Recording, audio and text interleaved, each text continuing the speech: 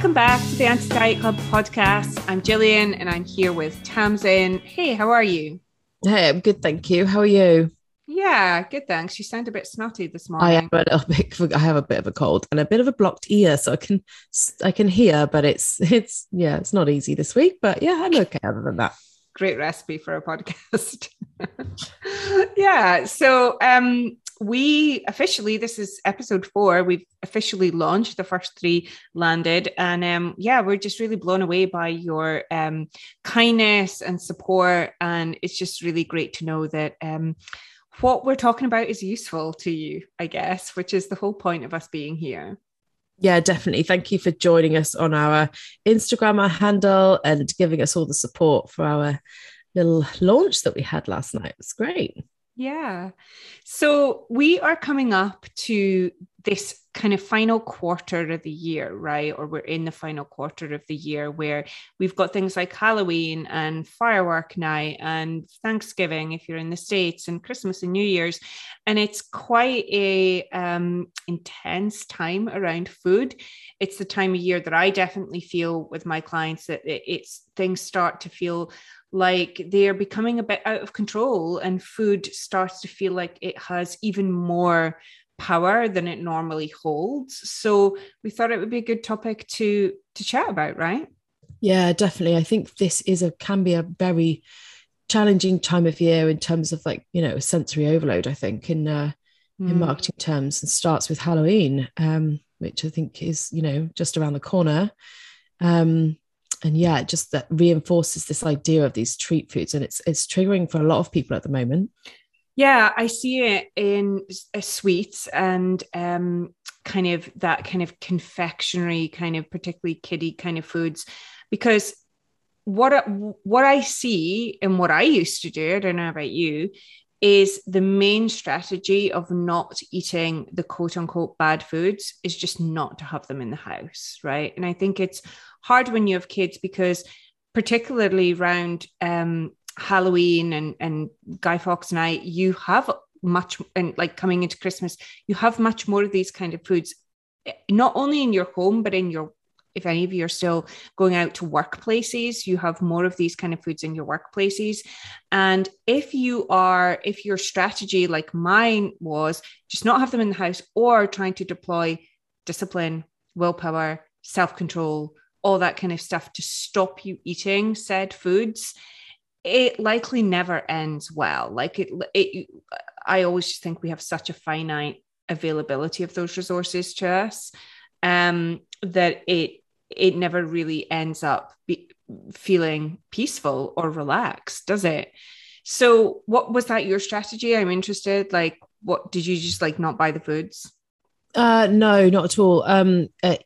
Because I have children, and I've always had children because I have stepsons, who are older. So when they were younger, even it's a bit of a joke actually these days in our house. They talk about when they were children and they had Easter candy, chocolates and stuff like that. Because they would come and see us every other week.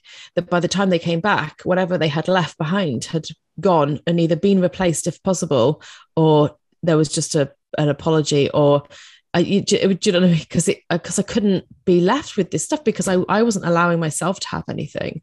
Mm-hmm. I think typically what I used to do, and my experience of it, is just having like children's style of like foods that they like in the house and trying to avoid it, thinking, well, I don't really like that stuff anyway. They wouldn't be like my first choice, convincing myself that would keep me away from those things. And actually it doesn't. It had the opposite effect, because I couldn't, when I wanted something, I couldn't hit the spot with the stuff because I actually generally didn't really like it all that much. It wouldn't have been my favorite food. It wouldn't have been what I consider to be a sort of an adult type thing. It's great if you like those things, but there are certain things they have that I just don't love. And so I would still eat them, but I would need more of them to hit the spot, and generally never really hit the spot, if that makes sense. Yeah, it totally makes sense. Yeah, it's like, well, you try and resist as much as you can, convincing yourself with all these different strategies and techniques and whatnot, but you probably end up, and I see that with anything you try and resist, right? Anything that you really want, but you come up with all these reasons as to why you can't or why you shouldn't or whatnot. And ultimately, you know, we do get to a point where, and normally for me, it was always when I was tired or stressed, that willpower, that discipline just breaks, and you'll actually just have anything that's going in the cupboard, whether it's, you know, so long as it's sweet, so long as it's, you know, and it's always the things we demonize, right? It's never like broccoli and cauliflower. It's generally like snack based stuff, right? Snacks seem to get such a hard time in diet culture. And I'm just wondering, like, as we come into this time of year, when you look at the messages through TV, like adverts, as well as when you go into stores, the messages is like, this is the time of year that you're allowed. This is the time of year that you can indulge. This is the time of year that you can have luxury. This is the time of year where things become a bit more decadent, right? So, like, it's like the world starts to give you permission at this time of year. That's what everything's geared towards this season. And then I feel, I have no evidence to support this, but I feel like it's a huge fucking setup for January, when then the message is, now come on now, these last 2 or 3 months, you've kind of, you know, quote unquote, let yourself go, and you really need to get back on the wagon. So it's like it's kind of like setting us up for this like sale in January of, now it's you've got to do better now. Like, time is up. Get back on the wagon. Do you like, am I making this up, or do you see that too? No, not at all. I see that too. It's everywhere at the moment. I just noticed with the change of the weather and this time of year, as soon as we sort of get into September, October, it starts to feel like, you say, all the marketing words that are being used are treats and indulgent, and everything changes and becomes a something with a something else. And, you know, your coffee suddenly has different things in it and stuff on it. And when you're walking down the high street, there's no getting away from that. That is everywhere. That's just saying, you know, now's the time to treat yourself. And it feels like it's a real, and again, I have no evidence of this, but it feels like it's that time of season, that time of year when marketing is trying to get us to part with more money. We're trying to treat ourselves and others around us, and it's trying to get us to think about spending more money in shops and on presents and all this kind of stuff. So it kind of has that double thing to it for me. That's what I feel like it is, making us feel more generous with ourselves and with others.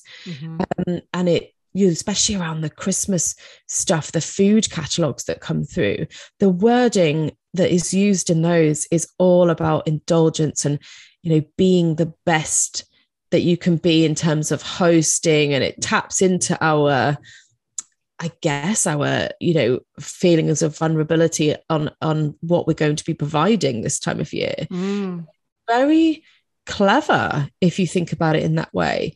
I don't think the food and the consumerism is separate. I think it's all part of the same thing.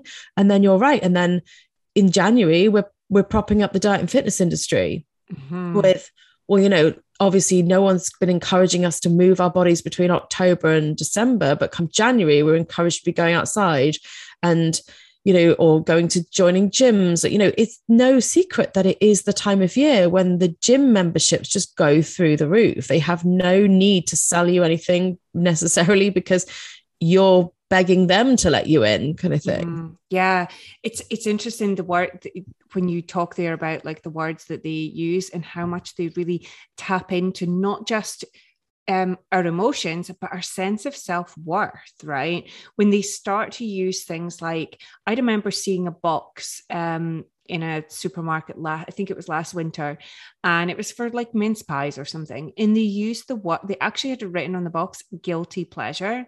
So they're telling me that this is kind of like bad, or like, you know, this for the rest of the year, this wouldn't be sanctioned. But for this time of year, you're allowed to indulge. It's telling me I should be feeling guilty any other time for having this, and this guilty pleasure is like this kind of secretive sort of thing. And then you go to like the yogurt aisle and it's like, this is guilt free. So like, at what point did our morality, our sense of self-worth, our sense of morality start to be printed on food packaging, right? Yeah. And of course it all comes down to sales and marketing. You're absolutely right. Diet culture is so immersed and enmeshed with consumerism and capitalism. And no more so than I think this last quarter of the year, in the first, not even the first whole quarter, because we're barely into February by the time Easter stuff is coming around. And then that's the next season or the next chapter of quote unquote indulgence. And I just feel like, as humans, if we are invested in external sources, any external sources, to dictate what, when, how much, how little, what kinds of foods that we eat, we are being taken on a roller coaster ride right now. If we allow ourselves to be influenced, and this isn't our fault, right? This is just like what we're exposed to. But if we are not, if we don't have our eyes open to this, we are taken on this ride over these next 4 or 5 months. Yeah, that's right. We are. They just steer us in the direction that kind of suits consumerism and like say, holding up all that stuff.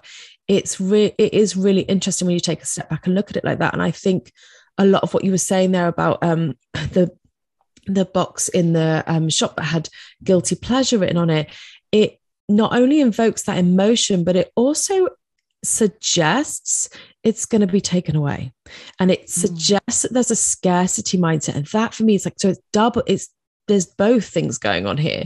And it's so incredibly clever if it just wasn't so frustrating, because we all know that if we want to have something, in June, I can have a mince pie in June if I want to make mince pies in June.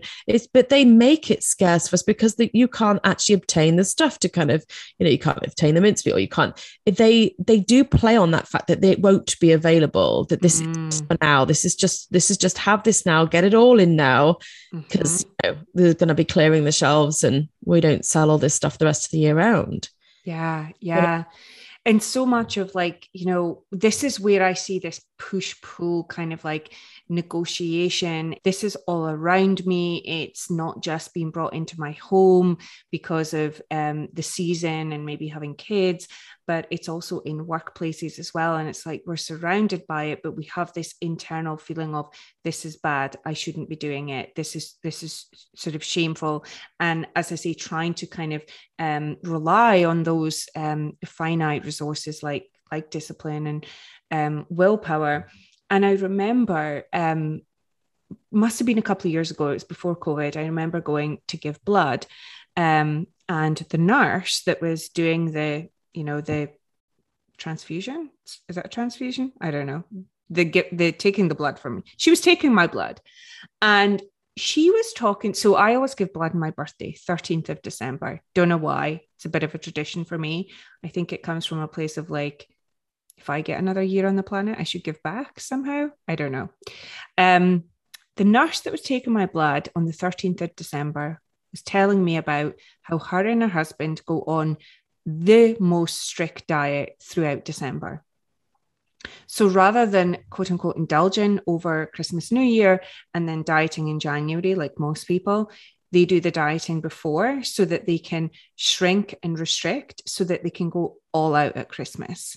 And this was a nurse, somebody that works in our health service. And she was me, the patient. She was telling me this, massively unhealthful, massively disordered as far as I'm concerned.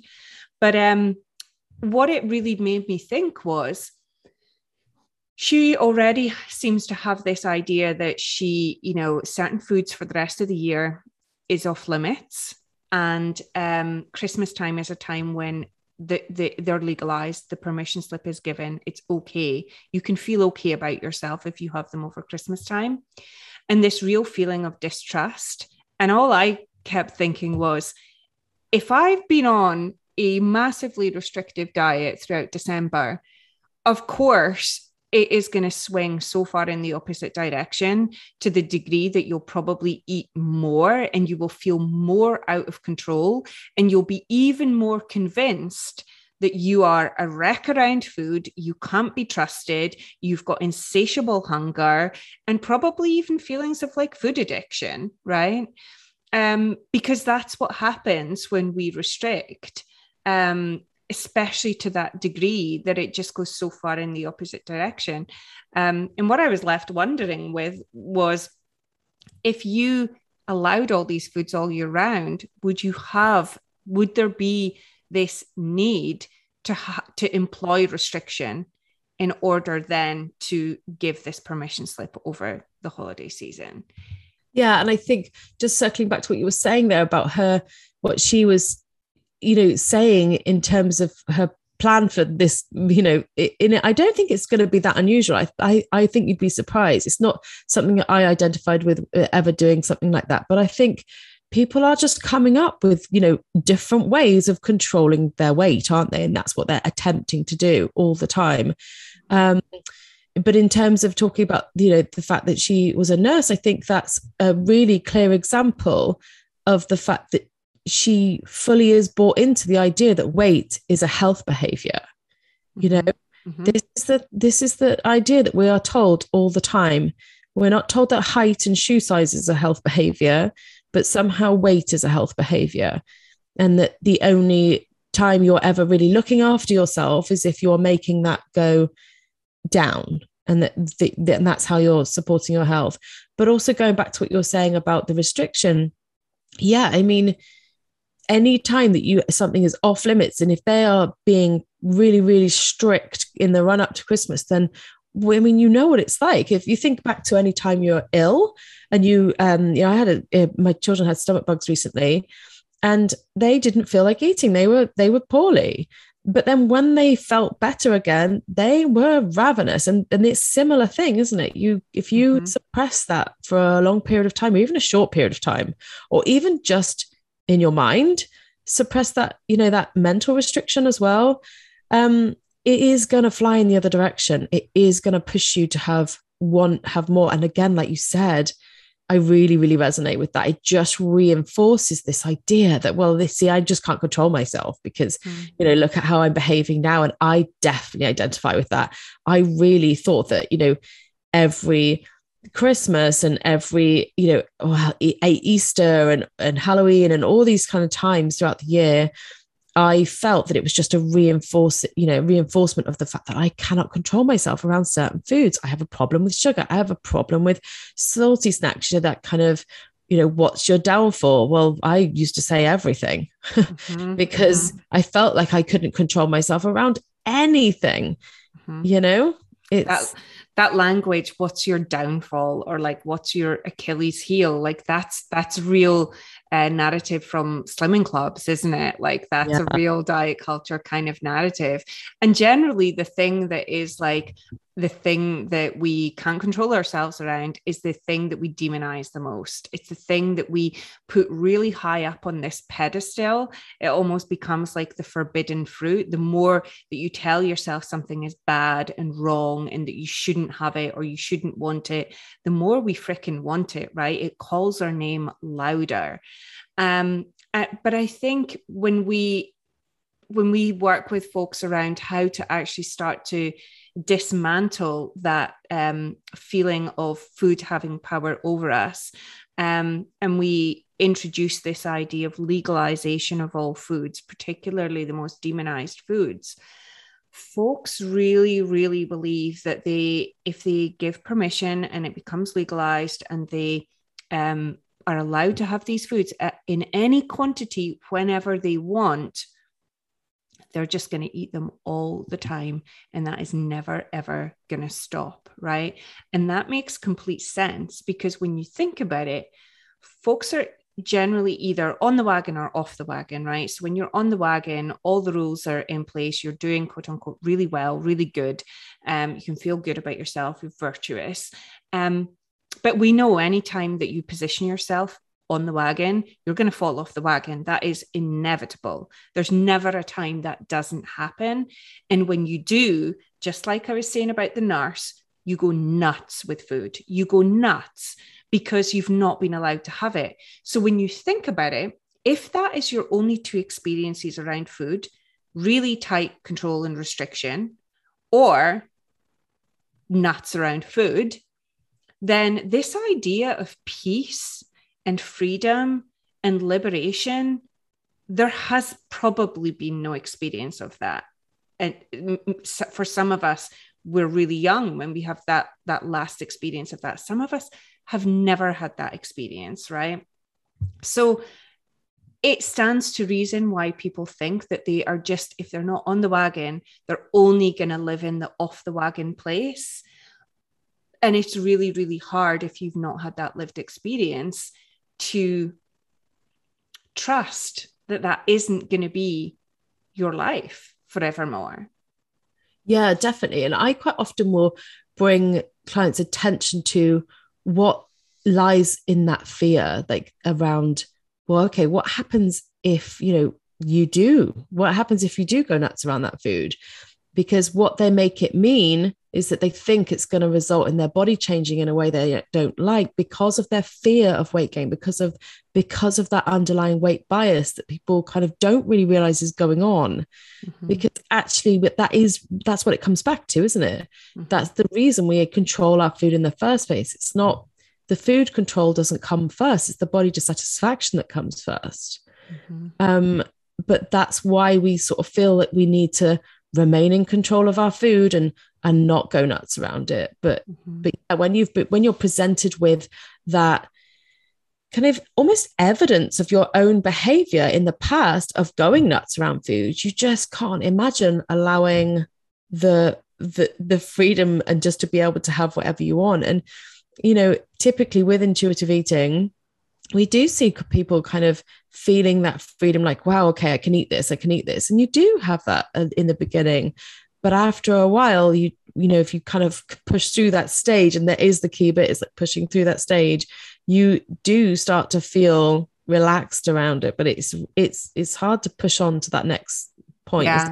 Yeah, it's almost confirming what you feared in the first place. Yeah. Just trust the process, but it's hard. Yeah, confirming that like you can't be trusted around food, and keeping the faith that actually if you continue to keep legalizing and allowing all foods and allowing permission, that actually this thing that we call food habituation will actually come into play. And that makes sense. Like habituation happens not just with food, right? But it's like you get a new item of clothing and you just want to wear it all the time, and that because it's special, and then suddenly it's kind of like it's not so special. I remember that with cars, like getting a new car, and like how when you get a new car, you just like want to like keep it clean all the time, and like and you have these kind of things like I'm never gonna eat in the new car. I'm never gonna drink in the new car. Like these are the rules around the new car because it's so incredibly special. But that wears off. Like, doesn't it wear off? Like within a couple of months, it's just like. It's just a car. Like it's just the vehicle that gets you from A to B. And it is the same with food. It truly is the same with food when food habituation takes place. And it's not to say that you're never going to want to, it's not like with the car analogy, it's not that you're never going to be like grateful for your car anymore or drive the car anymore. Of course you are. And it's the same with food. It's like, my thing was always chocolate. Like I just couldn't be trusted around chocolate. I would buy those big bars of chocolate, and if I opened it, it would be gone. I just couldn't get my head around people who would, so I have this friend who would like eat like half a cereal bar and then put the other half back in her bag. And I'm like, I don't get that. I've no idea how you can open something and not finish it, regardless of the size of the packaging. Like if it's open, it's like, it's just going to call my name until it's finished. So I may as well just finish it. Right. And I couldn't get how you could just casually have chocolate sitting in the fridge. And now I'm that person. I casually have chocolate sitting in the fridge. Sometimes I eat it often. Sometimes I go through big phases where I don't touch it. But none of that means anything. If I'm not eating it, it doesn't mean I'm a good person. It doesn't mean it's better. if I'm eating a lot of it, it doesn't mean that it's wrong or bad or I shouldn't be doing it. It just is what it is. But it's really, really hard, even once you get past that like physical allowance, that getting past the physical restriction, we've still got all these stories in our head, haven't we, about the guilt and the shame and what should be and what shouldn't be, and just pure judgment around our behavior. And that's the part that when folks that I work with say, but I haven't been dieting for years, but why can't I stop eating all the chocolate? And it's at that point not the physical restriction necessarily, it's the psychological restriction. And I think people just don't identify that as being restriction. No, and it is to our bodies that the restriction is restriction, however it shows up, even if it's just in your mind, if you're feeling that you're good or bad. And this is where the morality comes into it that you were talking about just then, about, you know, when you looked back at when you were in your dieting days and you had that friend who could eat just half a cereal bar, in that moment, there's, you know, you're seeing her as a better person and that you're the failure. And actually, you know, food shouldn't have that moral value or that invoke those sorts of emotions in us, but it does, because that's what we're told. And that's, you know, linked straight back into the language that is being used on these foods all the time. Yeah. It's reinforcing that this is, you know, a guilty pleasure, that it is indulgent, that it is a treat, that it is not something you should be giving yourself on just a random Monday in June. You should be only saving yourself for this is the moment you've been waiting for all year. Let's, you know, get this stuff in now. So I think, you know, it really, to me, I can see it now. And it's, again, like you said, I am that person too. And it doesn't make you a better person at all. And when I think back to that friend with the cereal bar, I was convinced, because I had no other frame of reference at that point. I didn't know about intuitive eating. I had no idea that the reason that I would have the whole cereal bar, whether I was hungry or not, if I'd opened it, it'd be finished, was all this like convinced of like, I'm a food addict. I'm obsessed with food. I'm greedy. I'm a pig. I can't control myself. I can't be trusted. If that's what's going on in our mind, like that's what we believe. And we believe that the only way to eat half the cereal bar rather than all of it is through determination, willpower, self-discipline, self-control, right? All these things. So I looked at that friend and thought, you've got all those like character traits or personality traits that I don't have. I'm missing them.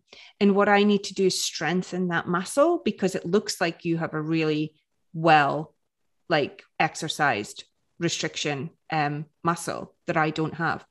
But now what I realize is that isn't what was happening. That's a diet culture way of looking at things.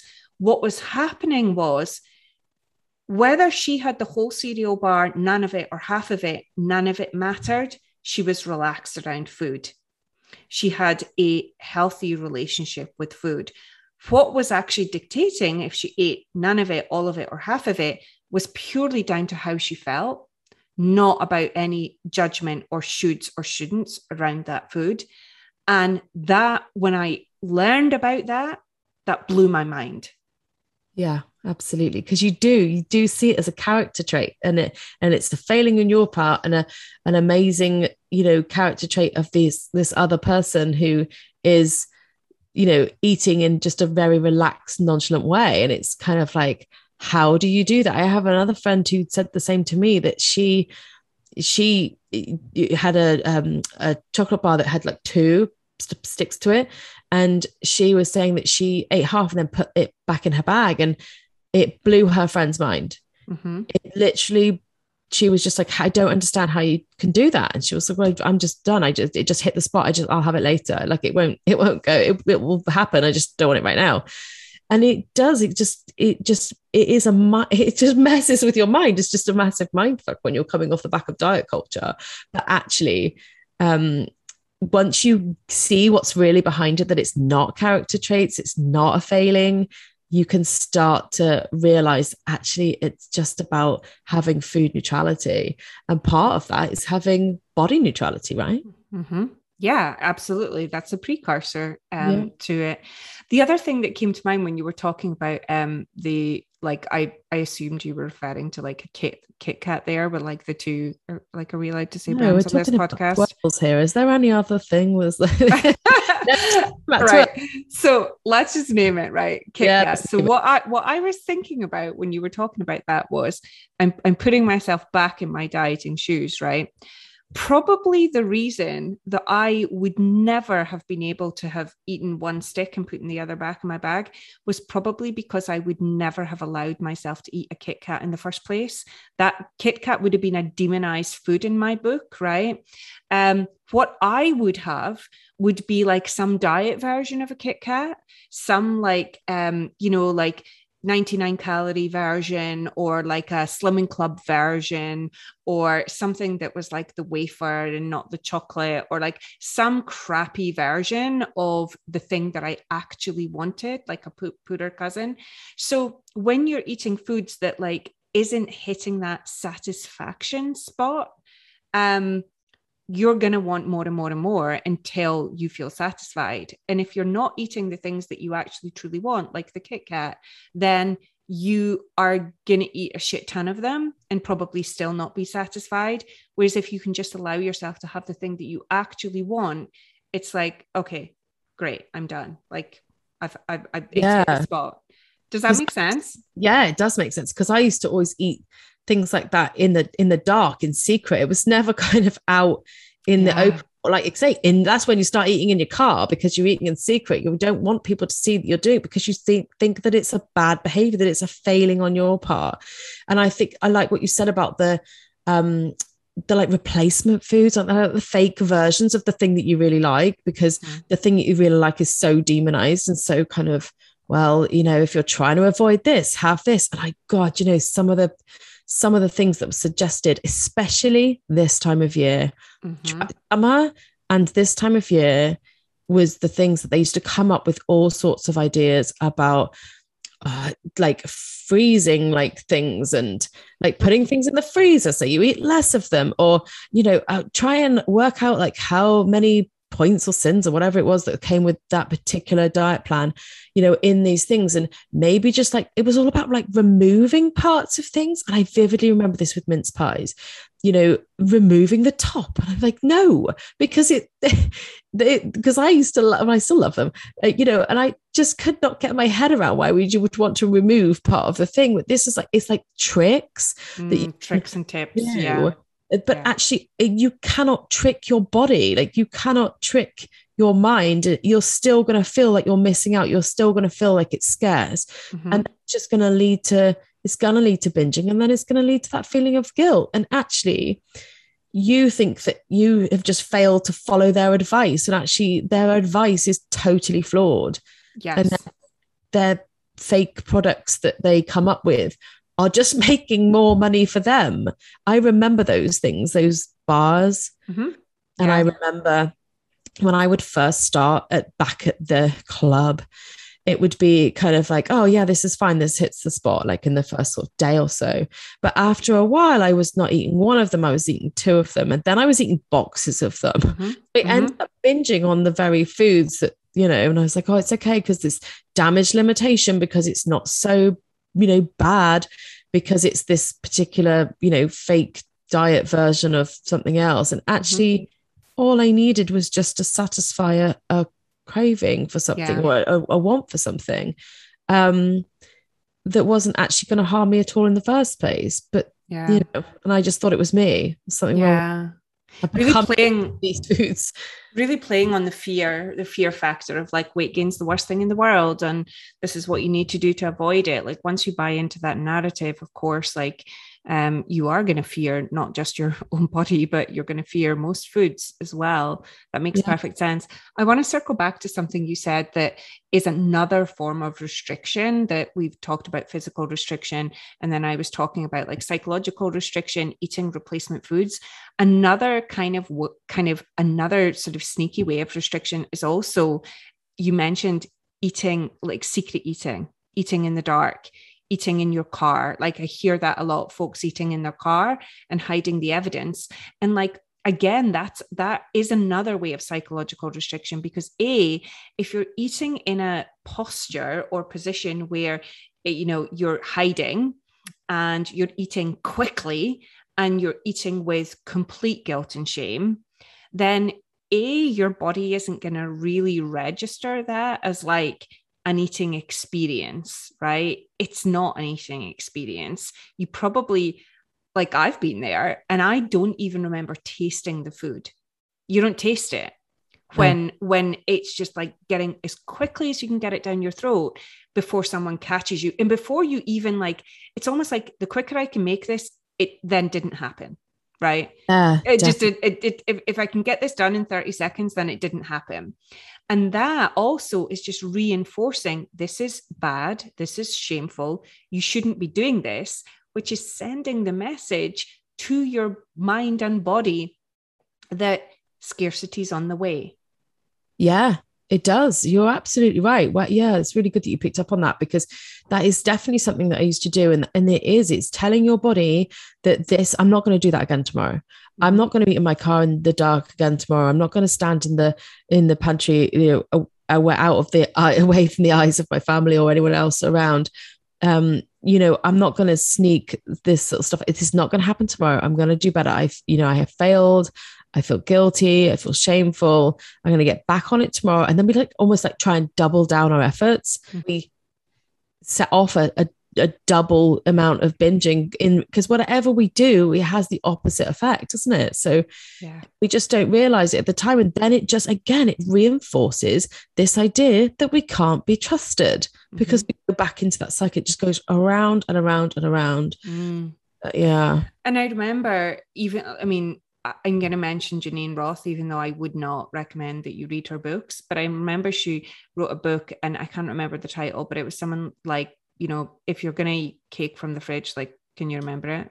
Yeah, I can. What's it called? It's called, if you're gonna, I don't know what, please don't go out and get it because it's absolutely horrendous.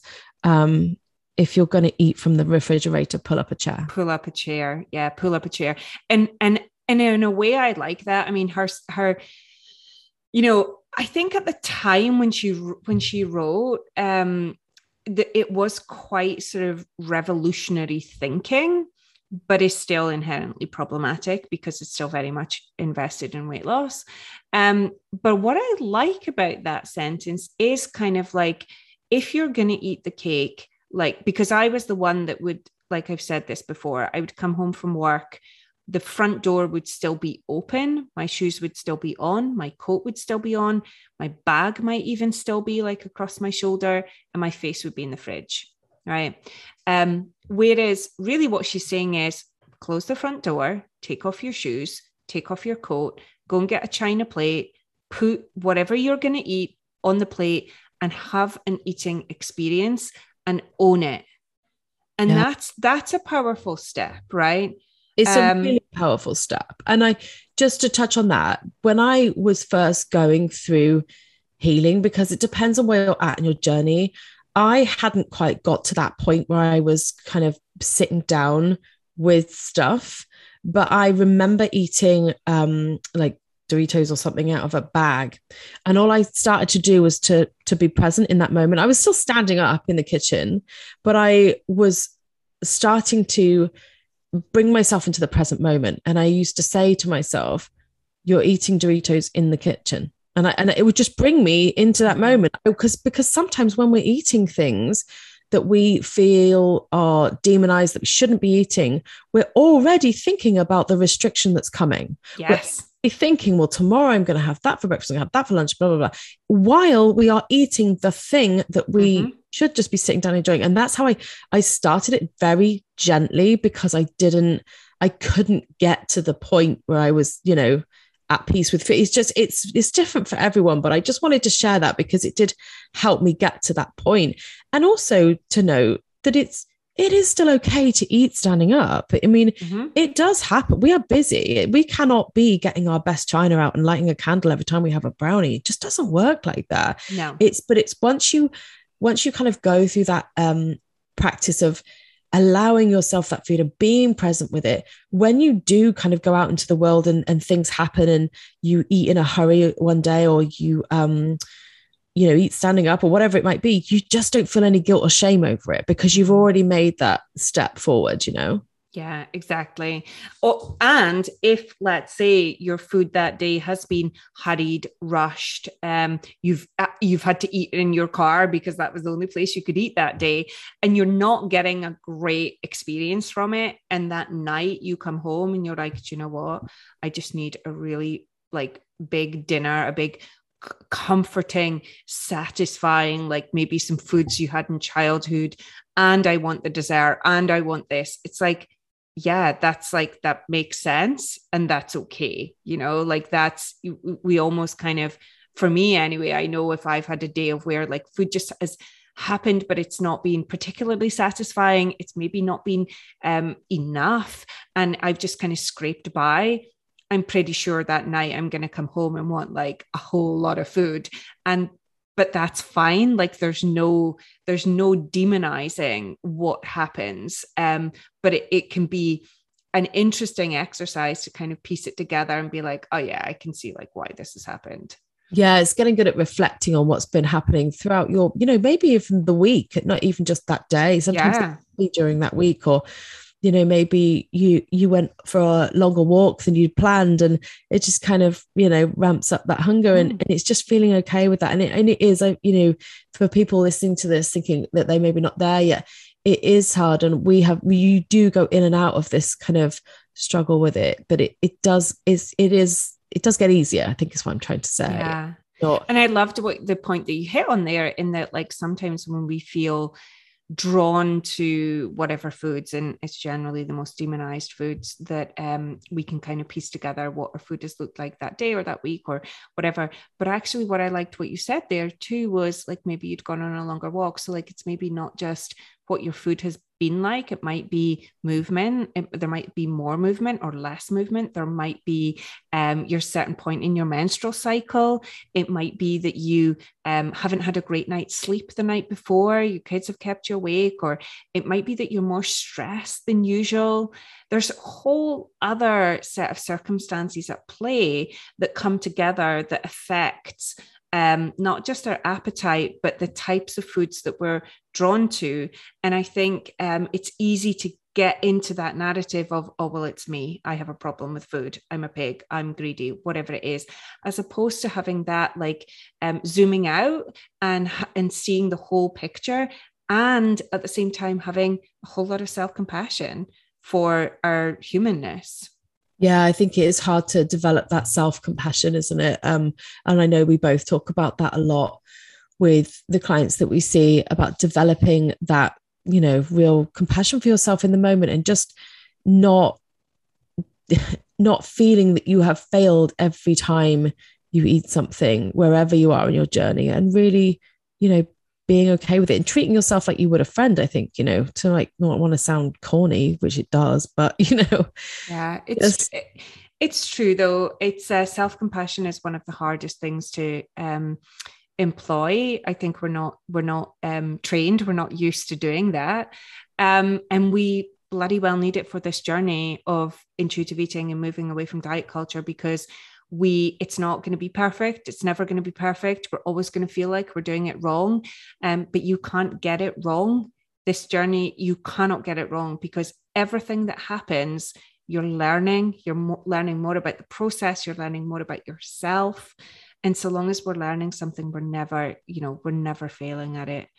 So yeah, I think that's a good place to wrap up today. Yeah, definitely. It's been a really good discussion. Can I just declare before we go? Yeah. I had a mince pie yesterday. I know it's only October. That's great. I just love them. Yeah. And are you getting them in now? Because come January, they'll be off the shelves. Heck no. You can make mince pies all year round. So yeah, I didn't make it for myself, but I just happened to see it. I was like, oh, okay. I know some people are like, oh, it's only October, we shouldn't be talking about Christmas, but I am sadly not that person. Yeah. I love it. Yeah, I love mince pies too. All right. Tamsin, I will catch you next week. We will catch everyone else next week, hopefully, or in 2 weeks' time, I should say, when we release these podcasts. And thanks for your support. Thanks for rating. Thanks for reviewing. Thanks for following us. We really appreciate it. It helps us get this podcast out to more people. And is that everything we have to say? I think so, yeah. Yeah, all the details are in the show notes for how to contact us if you want to get in touch. Great. All right, till next time. See you next week.